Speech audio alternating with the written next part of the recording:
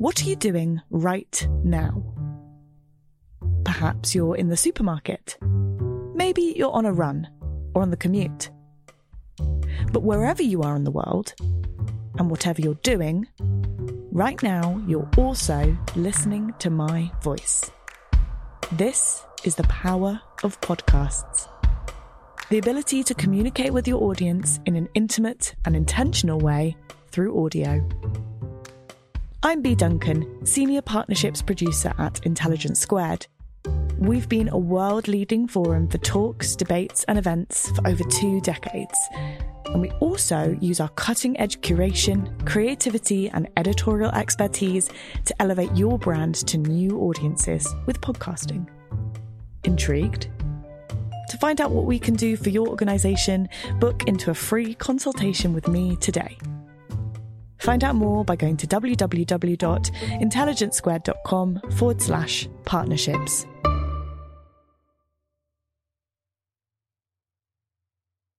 Thank you for downloading this Intelligence Squared podcast. For more information on our debates, talks and discussions, visit intelligencesquared.com and sign up to the newsletter. Hello, I'm Zainab Badawi. Welcome to this Intelligence Squared debate coming to you from Cadogan Hall in central London. And we have a very contentious issue for you today. Our motion is send them back. The Parthenon marbles should be returned to Athens. Now, as I'm sure most of you know, the Parthenon marbles are those classical Greek sculptures that once adorned the Parthenon Temple in Athens, sometimes known as the Elgin marbles. Well, for 200 years, they have enjoyed pride of place at the British Museum in London. Is it time to send them back, or should they stay where they are? Well, we have 4 speakers who are going to be debating our motion. For the motion, British MP Andrew George and also broadcaster Stephen Fry, and arguing against the motion, British MP and historian Tristram Hunt and Professor of History Felipe Fernandez Armesto. That is our panel. Welcome to you all.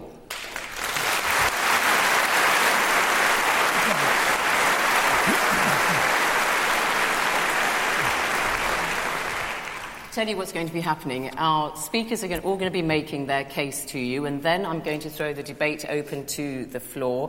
And our audience were actually polled as they were coming in to see where they stand on this motion, and at the end of our debate, we're going to ask our audience to vote again to see if any opinions have shifted. So, first of all, our first speaker, the Liberal Democrat MP Andrew George, who is also chairman of Marbles Reunited, which is a British campaign dedicated to sending the Parthenon marbles back to Athens. Your time starts now. Thank you very much, Zainab.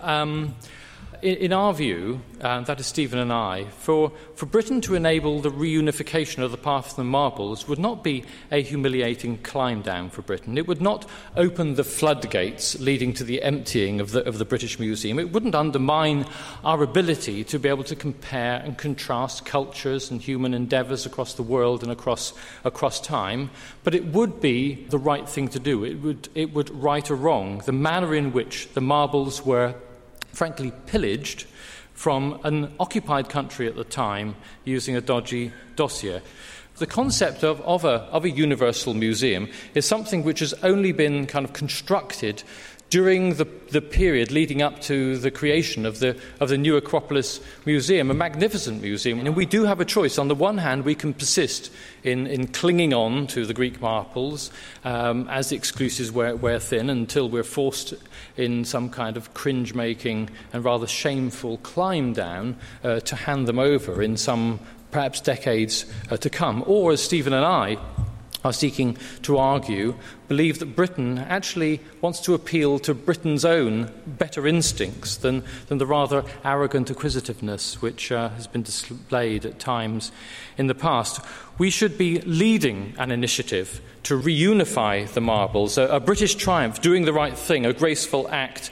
We are seen to offer and cooperate, Britain standing proud, enhancing our reputation, and in return receiving, as we inevitably would, a rotation from the Greeks over time in the decades to come of some of their finest sculptures and artefacts which would more than compensate for the loss of the Parthenon friezes and metopes. Rather than rehearse, I think, the many arguments that have been pursued in the past about whether they were acquired legally, and I think the firman that was secured from the Ottoman Empire at the time by Lord Elgin only allowed him, in any case, to sketch, to take castings and to gather fragments that were scattered on the site itself, not to amputate and to butcher and to demolish the structure of the Parthenon itself in order to be able to drag these friezes and metopes from the Parthenon itself. If you support the logic and rightness of the unifying of the Parthenon marbles, then the logic really is that they should be seen in the context of where they come from and the building to which they were originally attached. This is not a case to advance Greek nationalism or apply inappropriate modern political significance to remarkable artefacts. It is a call from Britain, British people, for Britain to do the right thing, to do something graceful and triumphal. We celebrate diversity in this country, and rightly so, and we should respect the diversity of the world outside our borders. Thank you, Zainab. Thank you.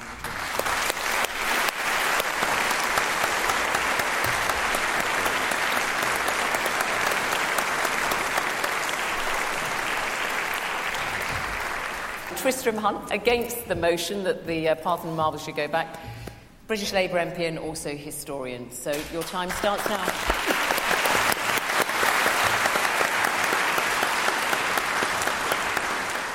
Let me say, first of all, where our argument this evening does not reside. There is no cultural chauvinism here. We all know that even in the current straitened times, that Athens is just as well equipped to look after the marbles as Britain. The curatorial, interpretive, conservation skills at the Acropolis Museum are equally as world-class as those at the British Museum.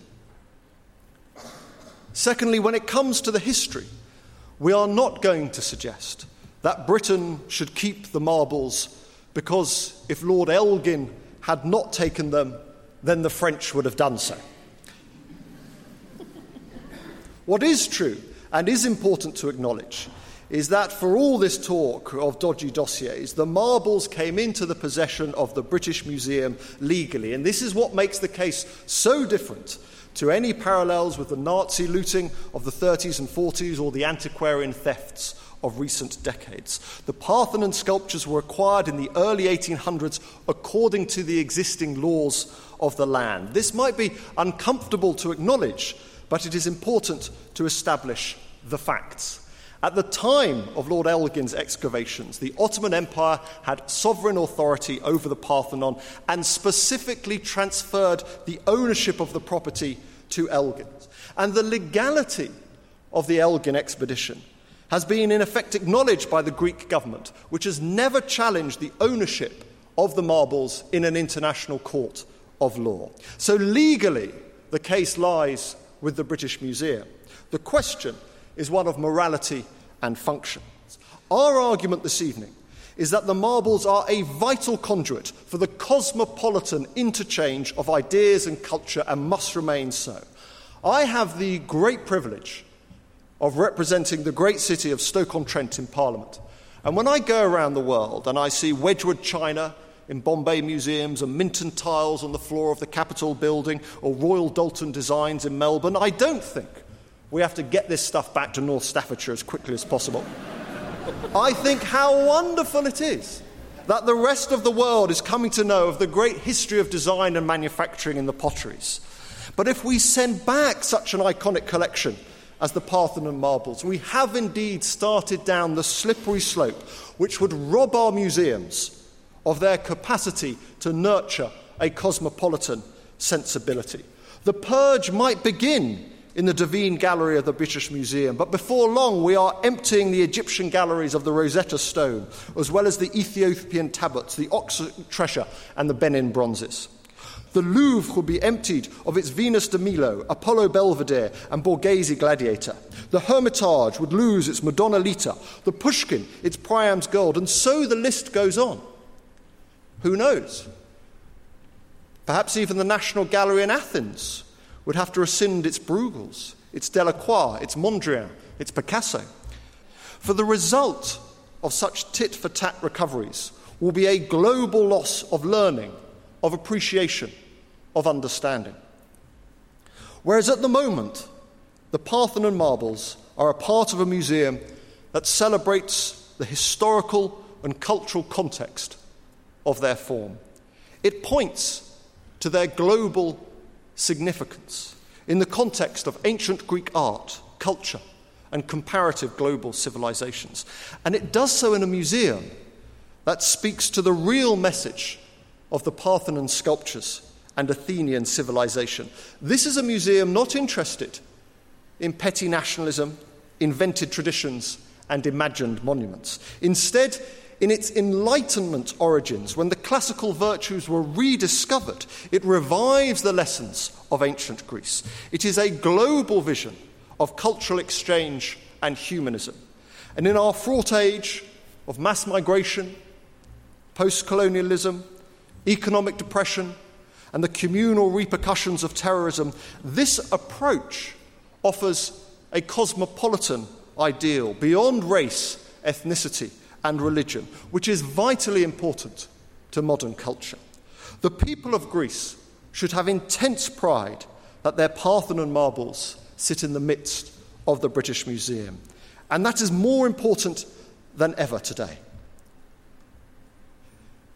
In the 1930s, economic depression led to xenophobia, nationalism, and cultural retrenchment. In these equally stressed times, we have to work together to ensure the same mistakes are not repeated. We need internationalism, not nationalism, cosmopolitanism, not chauvinism, the sharing of cultures, not the worshipping of icons. Athenian civilization and the Greek heritage is an idea as much as a place. And now is the moment to be true to that calling and to reject the siren calls of restitution. Enlightenment, civilization, cosmopolitanism, all these ideals, yes, Andrew, lofty ideals, high-minded ideals, demand the marbles remain available to all, free to all the world in the British Museum. Ladies and gentlemen, I urge you to reject this motion and remain true to the marbles. Thank you.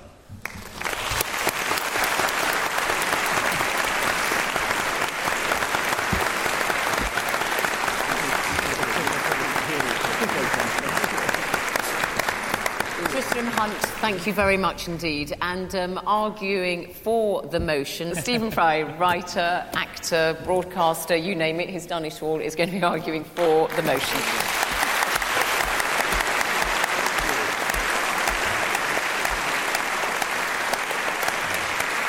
I was very disappointed. Dear Tristram Hunt, who's a marvellous MP and a splendid man and a very fine historian, he actually used the phrase slippery slope.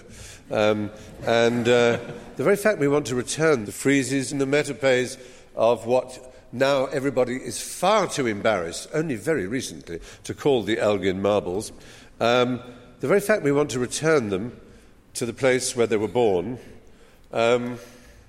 does not mean that the Rosetta Stone is going to go back to Egypt. As has already been said, the idea that a museum is some whole, perfect, finished Victorian idea of a kind of a pantechnicon of all world knowledge is nonsensical. Like all things, it changes. And my proposal to you is very simple. How classy it would be if you went in to the British Museum and in the place where now you see the friezes that Elgin took, you saw a film of how they were cast, because they can be cast, unlike a painting, which you can only photograph. So what you would see when you went to the British Museum, you would see a period 200 years in which we curated them beautifully. And they will then see the journey of these extraordinary pieces of Pentelic marble being returned to within 5 miles of Mount Pentelica, where the marble was quarried and where that extraordinary temple, the Parthenon, was erected, to Pallas Athene, the goddess of Athens. The reason it's important in Athens is because it's all about Athens. There are 192 soldiers on the friezes because 192 soldiers died at the Battle of Marathon. And it was between the Battle of Marathon and their own defeat at the hands of the Spartans, between that period, Periclean Athens, that saw the rise of everything that our culture now depends on. Philosophy, logic, Euclidean mathematics, empiricism, a refusal to take on trust anything that is told to you. Socrates died by that principle. History,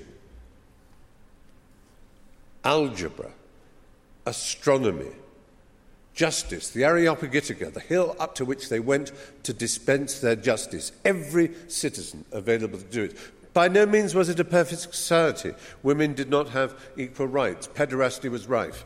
But heck, I was at a public school. There's nothing new there. So, the fact is, everything our Enlightenment is predicated upon Athens. And around that time, the Enlightenment, it so happened the Ottoman Empire had completely overtaken Greece. Now, the idea that it was a legitimate purchase by John Bruce, the Earl of Elgin, is like saying the American ambassador to the Netherlands went to Amsterdam when the Nazis had invaded and did a deal with the Nazi ruler of Holland to buy Rembrandt's Night Watch. And it was all signed, yes. We are the Germans, we own Holland, they are under our occupation, and you can have it, it's yours. And then Congress then said, yep, it's perfectly legal, we now own the Night Watch. Greece was under occupation 9 years after. 9 years after Elgin took those, raped those beautiful and extraordinary pieces of history.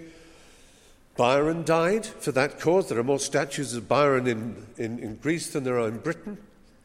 And the Greeks started their war of independence against the Ottoman Empire, which they eventually won in the 1830s, 1832, I think it was.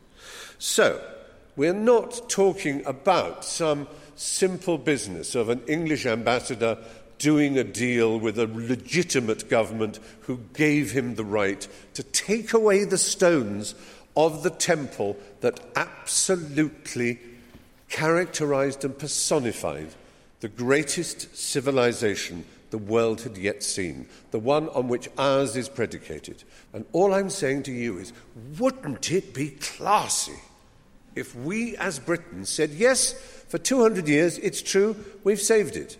If my neighbour has a fire and I go over and I say, well, look, I'll take the paintings a bit before they get burnt and I'll put them in my garage, and they come back 3 years later and say, can my paintings back? Oh, no, you can't have them back.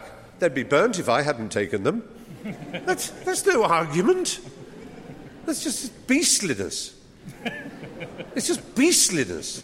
And perfidious Albion, which is the name by which Britain has been known for so long, this untrustworthy country that still has colonial ambitions, let's not be that anymore. Let's be a classy country. Let's make an exhibition in the British Museum of which Britons could be fantastically proud, which shows our curation of these extraordinary marbles and also shows their transportation back to the magnificent new Acropolis Museum, where they can be reunited, not in the same temple, because that can never happen, but where within, through the glass, in the blue light of Greece, a country struggling desperately under debt, we can show them that no matter how much their sovereign debt crisis means they owe us, we will never, ever be able to repay the debt that we owe Greece. Thank you.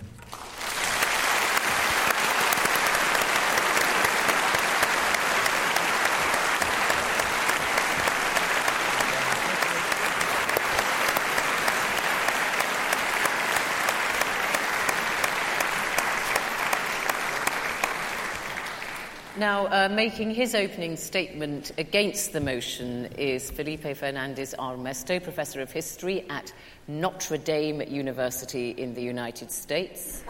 And your time starts now. Well, thank you very much for having it. I'm going to do what I usually do at these debates and desert the grandees and come down and join you. Gracious. Can the cameras keep up with our professor? On our side of the House, we have a great international treasure, indeed a global treasure. A treasure for the whole world, which is the British Museum, which, thank God, has abandoned its sometime vocation as a national and imperial institution.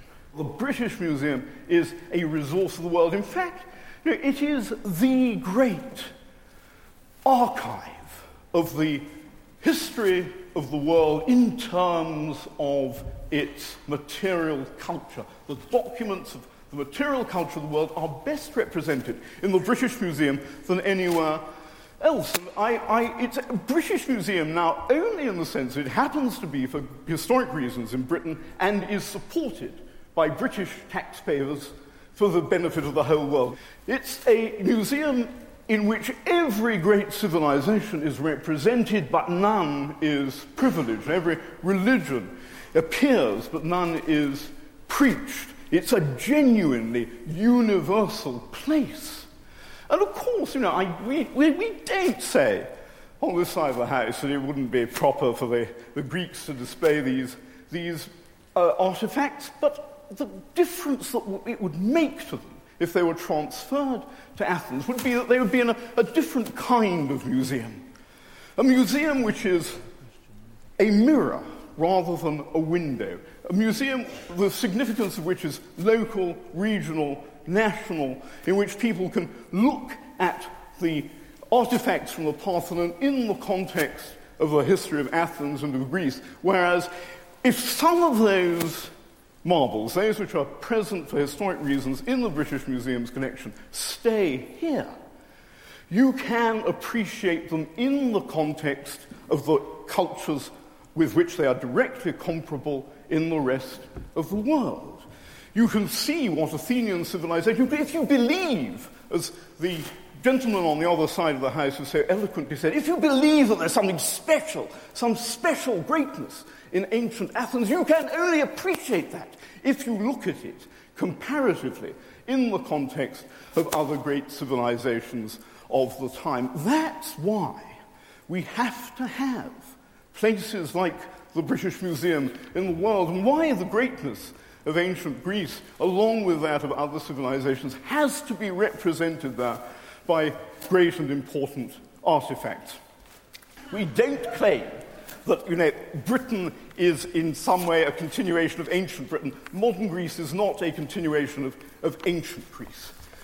I don't have time to dismiss the remaining points made on the other side of the House, but I do have time to appeal to you to keep intact the British Museum, a precious resource which this country has maintained at its own expense for the rest of the world. If you violate the integrity of the collections, there is no slippery slope. Of course, the honourable gentleman is right about that. I don't believe in precedents. I'm a professional intellectual. I spend my life shattering precedents. But, unfortunately, the courts do respect precedents.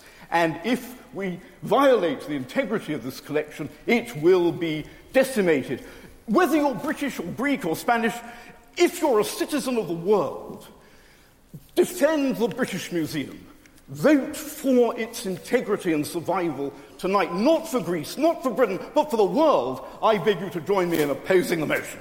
Sponsoring the show for this episode is Marquee TV. Marquee TV is a streaming service with a difference. It's bringing you the top tier of performing arts straight into your living room or onto your device. So think dance, theatre, music, anything you might find in the West End, Broadway, or maybe a cool little experimental space too, but saving you the cost of a few tickets as well. I've got happily a bit lost in their vast library of performances, exclusive interviews, and behind-the-scenes content. Choreographer Jonathan Watkins' interpretation of George Orwell's classic 1984 was pretty cool, and I love the dance piece Sutra, inspired by the skills of Buddhist Shaolin monks. And we've got a special treat for our listeners. Marquee TV offers 3 months of access for just 99 cents. That's right, 3 months for only 99 cents with the code SQUARED. Simply visit marquee.tv and use the promo code SQUARED to dive into the world of arts like never before. Bring the arts home with Marquee TV. The events calendar is filling up here at Intelligence Squared, and to create each one, we obviously rely on some brilliant guests and onstage talent. But behind the scenes, there's also a producer, a production team, and the budget in the mix too. You've got to keep an eye on all of that stuff in one place. NetSuite is the #1 cloud financial system, bringing accounting, financial management, inventory, and HR into one platform, slashing manual tasks and errors. And you can cut the cost of maintaining multiple systems because it's super easy to get started. NetSuite exists in the cloud, you see, no hardware needed, so you're cutting IT costs too. That's why over 37,000 companies have already made the move. And now, by popular demand, NetSuite has extended its one-of-a-kind flexible financing program for a few more weeks. Head to netsuite.com/squared. That's netsuite.com/squared. netsuite.com/squared.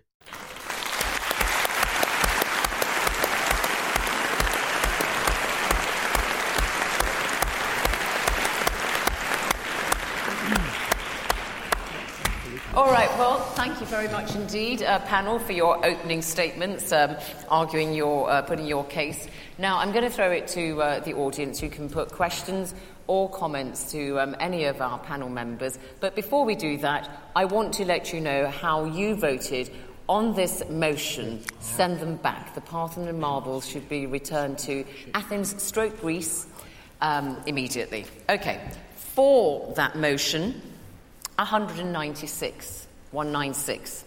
Against the motion, 202, very close. But the don't knows are 158, so that's very exciting. It means that this side could win, or this side could win. All to play for, gentlemen. So let me ask for comments and questions from the floor. I'd like to ask, first of all, if there is anybody Greek in our audience. Wow, plenty. All right, chill out, audience. So many of you. I had no idea. Okay. Greek with a microphone? Microphone. Go ahead. Is a Greek word, by the way. Absolutely. So many of our words are, aren't they, Stephen? Right.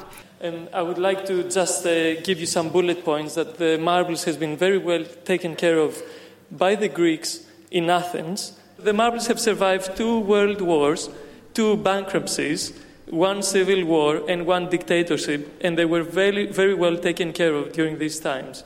So I think this indicates about the priorities that the Greeks have. And you also mentioned that they were legally acquired in the 1800s. This is a very grey area, and I would expect you not to have made such a firm statement. I'd like to remind you there is no Ferman, there is only a translation in Italian, and there is no Ferman as such, but a letter that was not a Ferman as such. Okay, thank you. Another Greek with a microphone? Okay, yes. Are you Greek? No, I'm not. Well, okay. All right, we'll let you off. You'll do. But in the spirits of Athenian democracy, perhaps I can... Dan, please, if you would. I think on Stephen's point about comparing the Ottoman Empire with Nazi Germany was a cheap shot. The Ottoman Empire was not Nazi Germany. In fact, perhaps the majority of its senior officials were in fact Greek. It was a cosmopolitan multinational empire created, obviously there were atrocities, but it was not the Nazi empire by any stretch of the imagination. And finally, I did go to the museum last year. I beg to differ, with all due respect. I do not think it's a great museum. It reminded me of Stansted Airport in its architecture. It is certainly not the British Museum. And a second very, very important point, if you go to the Acropolis and go to the top of the Acropolis, there has been restoration of many of the monuments on top of the Acropolis in the last 15, 20 years, and they are Cecil B. DeMille vandalisms. So I really do question your point also that the authorities in Greece are able to protect these marbles. The restoration that has been done on the Acropolis in the last 20 years is appalling. All right. We'll get a response now. But, Stephen, a valid point there made about the Ottoman Empire. And choosing Nazism is just the most recent occupation example I can think of. But it was an occupied country. Yeah, but the Ottomans governed their lands with a light touch, as you know, and they but often 9 years later, the Greeks rebelled and were allowed to have their own country. But you were accept given a it's king. not comparable. It's not comparable in the sense that all the terrors of Nazism did not attend the Ottoman Empire, but it was an occupation. The point is the occupying force does not have the right to sign away the goods of the country that they've occupied. All right. Tristram, this point about the firman, and I should say that a firman is a licence and letter of instruction which Lord Elgin received at the time from the Ottoman Empire so that he could remove this. But there is some question, or some people doubt, that it was actually something you said out because of the Italian translation and so on. I mean, do you accept that it's a little bit of a grey area? Well, I actually don't, because if it is a grey area, then why hasn't it been challenged in a court of law? The whole point about the Nazi looting, for example, and this has been systematically challenged in questions of ownership in courts of law. And you can go to any number of international courts of law to pursue this, and it never was. I just think that the Greeks didn't want to diminish themselves by actually taking a legal remedy to this issue. It's quite clear that the Greeks want to engage in a negotiation which would enable a long-term loan. I mean, the problem with the negotiations so far. Every time the issue is raised, you can't get beyond a precondition that the British government and the British Museum are saying that you have to renounce legal title before we commence any negotiation with you. And that is a clearly churlish and ridiculous way in which you approach. It's absolutely right. And if the question of ownership is settled, i.e. the Greek government agrees to the ownership of the marbles under the auspices of the British Museum, then the British Museum has said time and again that they're very happy, they'd be delighted to lend the artefacts. But at the root of this question is, do you believe in a national conception of culture, or do you believe in an Enlightenment, cosmopolitan, international conception of culture? I just want to pick up one thing that Tristram said in the light of the Greek contribution about the fact that the Greeks do not dispute the ownership. I mean, they have acknowledged publicly Evangelos Venizelos, who was culture minister back in 2003, wrote to the Sunday Times newspaper and said that the Greek government's position is that they do not accept that the trustees of the British Museum own the Parthenon. But that is the point, and that's why we can't have the mature relationship in terms of loans and scholarship that we all want to see. When Lord Elgin left Athens with his booty, his praeda, as they would say in Latin, he left some of it behind in Italy. And it belonged to Italy, as it were, belonged to Italy. And in 2008, the Italian president took those elements. This isn't a slippery slope, is it? No, it's quite the opposite. The Italian president said, well, these belong to the Parthenon. And he gave back. There was a ceremony. That's the slippery slope you don't There was a ceremony in which he said, there you are. You can have it. Okay. What didn't happen was Greece said, now you've given us that one, you must give us all the others. There was no slippery slope. Lots of hands there now. Okay, audience, who's got the microphone near them? Shoot. I wondered, is there something to inform both sides of this argument that there is such passion about the return of these particular works of art? Other works of art that have been taken from other countries never seem to be the focus of this type of perpetual argument. And I guess we could say on both sides that would inform for and against. And I wondered if you could just briefly touch on why you think these sculptures inspire people to this degree. Okay, very briefly, why are these unique? Why they're unique. But they haven't been in the past. This is what's interesting. For 150 years, you didn't have this kind of emotion surrounding them. So it says something interesting about modern Greek identity and nationalism, but that doesn't necessarily speak to their innate aesthetic virtue. Okay, who's got the microphone? Go ahead. I'm dismayed to hear so much discussion about the legality of this transaction. I believe that society has led us to think legally and to somehow totally forget that there are morals and ethics that I think we should be standing by. And referring to a previous speaker, if some of the marbles were in Stansted Airport, so much the better, they'd be seen by millions.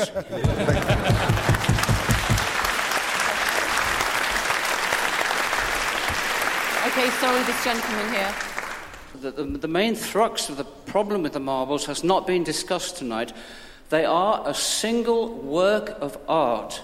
They represent the Panathenaic procession. They should not be divided. If the head of David was in the British Museum and his body in the Uffizi Gallery, we should think it was strange.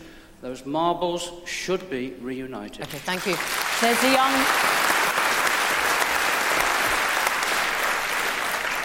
Some people think that because the marbles are universally agreed to be one of the most important symbols of Western culture, that putting them in the same place would put them at risk if there were a fire or an earthquake or a terrorist attack at some symbol of the West, and that by keeping some in Britain, some in Munich, some in the Louvre, some at Elgin's house, some at the Parthenon Museum, we're sort of safeguarding against future accidents.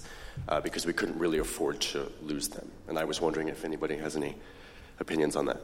Thank you. Well, I think one of the gentlemen answered that by saying that the moment the British Museum basically concedes that it is not the owner, then the Greeks will take them and the Greeks will be happy to loan them around the world. That's the point. Okay. At the moment they can't. I mean, there is a conservation issue with taking them around the world. I mean, they're delicate. They're too delicate. They're delicate. Okay. Now, the British Museum is willing to make lanes of the Parthenon marbles subject to the usual requirements which attend all such exchanges concerning security and insurance and conservation. But it is absolutely critical to any loan that part of the condition is that you should be willing to give it back. And unless people are willing to give it back, it's not a loan. It's another pillage, it's another thing. We've had it for 200 years. Yes, it's enough. But the professor's making the point that that's the British Museum's position. There's a lady there, and then I'll come back to the panel. The legal case does not rest in favour of the British Museum unless you have read nothing. They are the receivers of stolen goods, and the British government at the time was the handler of stolen goods. The refusal to return them now is based on such patronising empirical attitudes. Why should the Greeks be proud that half their marbles are in the British Museum? Why should they? Would we be pleased, nay honoured, if half of Stonehenge was up Rome? I think not. I don't know about that. Okay, I'll be very pleased to have as much of British culture shown around the world as a symbol of our history and heritage and identity. The Greeks should be intensely proud. Why? That one of the top 3 museums in the world, which gets the largest, the third largest volume of attendees in the world, has pride of place for this symbol of Greek civilization. Either you believe in internationalism, either you believe in cosmopolitanism, and you believe in the values of the Parthenon, or you don't. They are not exactly bathed in Aegean light, are they, in the gloom of the gallery in which they are shown. And the British Museum caused enormous damage to a great many of the marbles by cleaning them with wire brushes. Well, that was back in the and 1930s. In well, that was a long time 1930. ago. All museums use a mixture of natural and artificial light. The Stygian gloom of London doesn't prevent people from seeing the marbles, and they wouldn't be particularly enhanced by every place in which they're exhibited, and they're exhibited in various places, uses a mixture of natural and artificial light. It's not going to make a great deal of difference. Andrew George, first of all, on that question that was raised, which is the slippery slope, I know, Stephen, you said you don't like that, but the fact of the matter is, why the Parthenon sculptures and not other artefacts? Well, I mean, I just don't follow this kind of floodgate slippery slope argument at all. Every case has its own very unique and different merit, and each one has to be taken on its merits. And if you don't take each case on its merit, then and you believe that you're simply establishing a precedent which will result in this slippery slope, you end up with this perverse situation where we seem to be saying that we cannot give you justice because we may have to give justice to someone else in the future. I mean, this is clearly nonsense. Well, it is true, of course, that everybody thinks their own cultural artefacts are of supreme importance, and that's why, although there is no slippery slope, why one does have to take account of the argument about precedent, because it's legal precedent that's the danger. We have international conventions, conventions of 1954, 1970, 1983, and 2003, which govern and regulate the exchange of cultural artifacts around the world. And we need to adhere to those conventions, because if we breach them, if we were to breach them by submitting to the demand for the return of the Parthenon marbles or any other similar artifact, there are many different objects which are actually you can make out a far better case for their restitution, including, the Benin bronzes, the Ashanti treasure, the looting of the Seringapatam hoard, the Codex Sinaiticus. Some of the most important artifacts in the world would have to be relocated if the courts were to take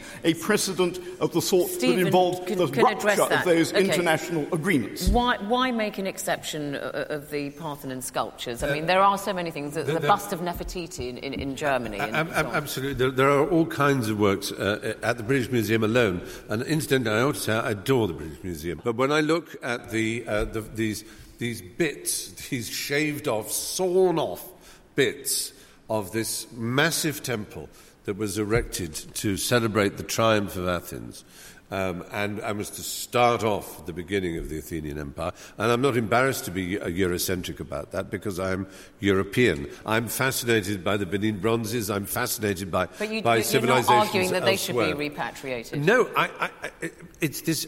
That is just another way of saying the slippery slope. It seems to me there is such a clearly unique case to be made. There was an individual who went specifically and fraudulently took away from a building vital pieces of a narrative frieze and the metopes that described that city's existence at the time when that country was under occupation. 20 years later, it was a country again, and Athens was its new capital, and we should have said, well, we've saved them for you, now it's time we can give them back to you. Well, it doesn't mean we have to give back the Rosetta Stone. To whom would we give it back? We don't know to whom it belongs, but we do know to whom the Parthenon belongs. Okay. It belongs to the people of Athens and the people of Greece. Okay, lady here. I have a real issue with this denial of occupation of Greece. I'm part Turkish, and I can safely say Greece was occupied. It's as simple as that. Regardless of municipalities, the Ottoman Empire disputed the occupation. It was just the parallel with Nazi Germany. You can compare it to England. You can compare it to England occupying France or Rome occupying the British Isles, whatever. It was still an occupied nation, and it's very dubious how those marbles were taken away. That's all I have to say. Thank you. Thank you. More comments? Lovely and brief. I'm internationalist, so I am for internationalism, but I think it would be polite to ask for the other party which pieces of its civilization it wants to share. And the reply to the why question, why the marbles, I think it's the obvious for me, the integrity of it. I mean, it's one piece of art. It's supposed to be together, and I think that's the main argument. But can I come back to you? Are you absolutely certain, in terms of the Egyptian artefacts in the National Archaeological Museum in Athens, that you are absolutely certain about the elements of their restitution, about Egypt wanting them back? What does this do to a near-European, a Mediterranean culture, when everyone wants everything back? Justice, I think. Justice. So you would give them back. Yes, Italy gave back, and Greece hasn't demanded but the the wonder of European civilization is this exchange of art and artifacts. If we look at the history of King Charles II, if we look at the history of King Philip II, you have extraordinary royal collections, you have extraordinary national collections, which are shared out over centuries across Europe. Okay. Why do we want to, particularly at this time of crisis and stress, all retreat back into our own narrow cultural identity? No, but go ahead. I'm not arguing for anything like that. I'm just saying I don't know if you've seen the figures. I mean, you have a torso and the chest is missing. I mean, how is that something that it's worth being exhibited here? It's like tearing the Mona Lisa in half and having them in two different locations. I mean, it's clearly absurd. One Greek minister said it's like a family portrait with loved ones missing, isn't it? Just very quickly tell us, how big an issue is this in Greece? Obviously, everybody wants them back. I mean, is it a very big live issue, but with the economic crisis, it's on the back burner? Well, it is always a major issue. I mean, if Greeks learn now that the British would be willing to discuss it, they would probably forget about the crisis. And it's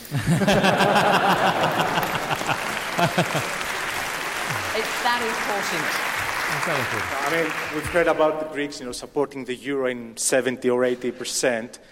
I mean, if you ask for the marbles, I think it will be much more than that, close to 100%. And the main argument, I'm not claiming to represent Greeks. I've been living here for 11 years, but I think that the main argument is the moral one. It's one piece of art, and it's supposed to be together.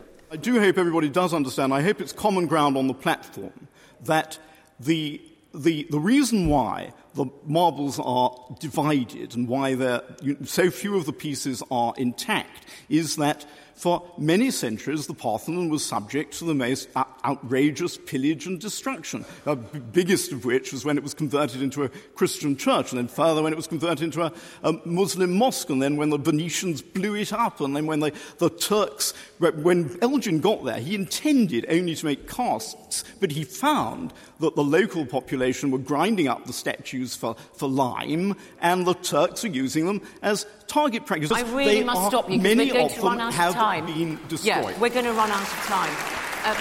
OK, who's got the microphone? Hi.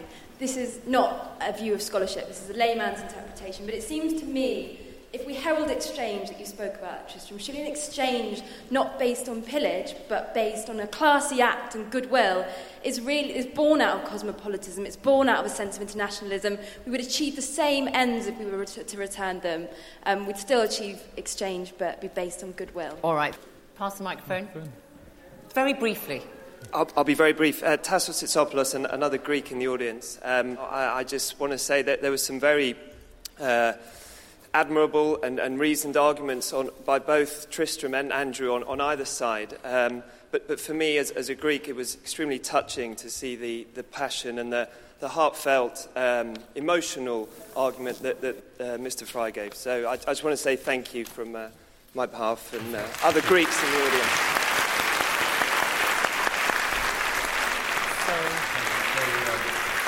This young boy here, and then that's it. OK. Britain has a wonderful history of idiocy and arrogance. Mr.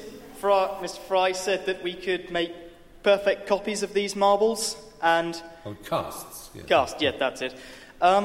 If we gave them back, we could have perfect copies of them and the friendship of the Greeks. I would far prefer that to the originals. I don't see how that helps us at all. All right, well, got to leave it there, audience. Thank you very much indeed for your contributions, audience. I now have the results of the voting that's been taking place as we've had these final interventions from the floor. Let me remind you, first of all, how you, the audience, voted when you came in before the debate. For the motion, let me remind you, send them back. The Parthenon marbles should be returned to Athens. For the motion, 196. Against was at 202, and the don't knows were 158. This is how you voted after the debate. For the motion, 384.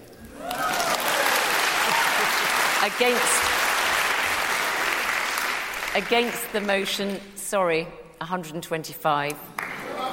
The don't knows, were only 24. So you lost 77 votes, I'm afraid, and you gained the lion's share.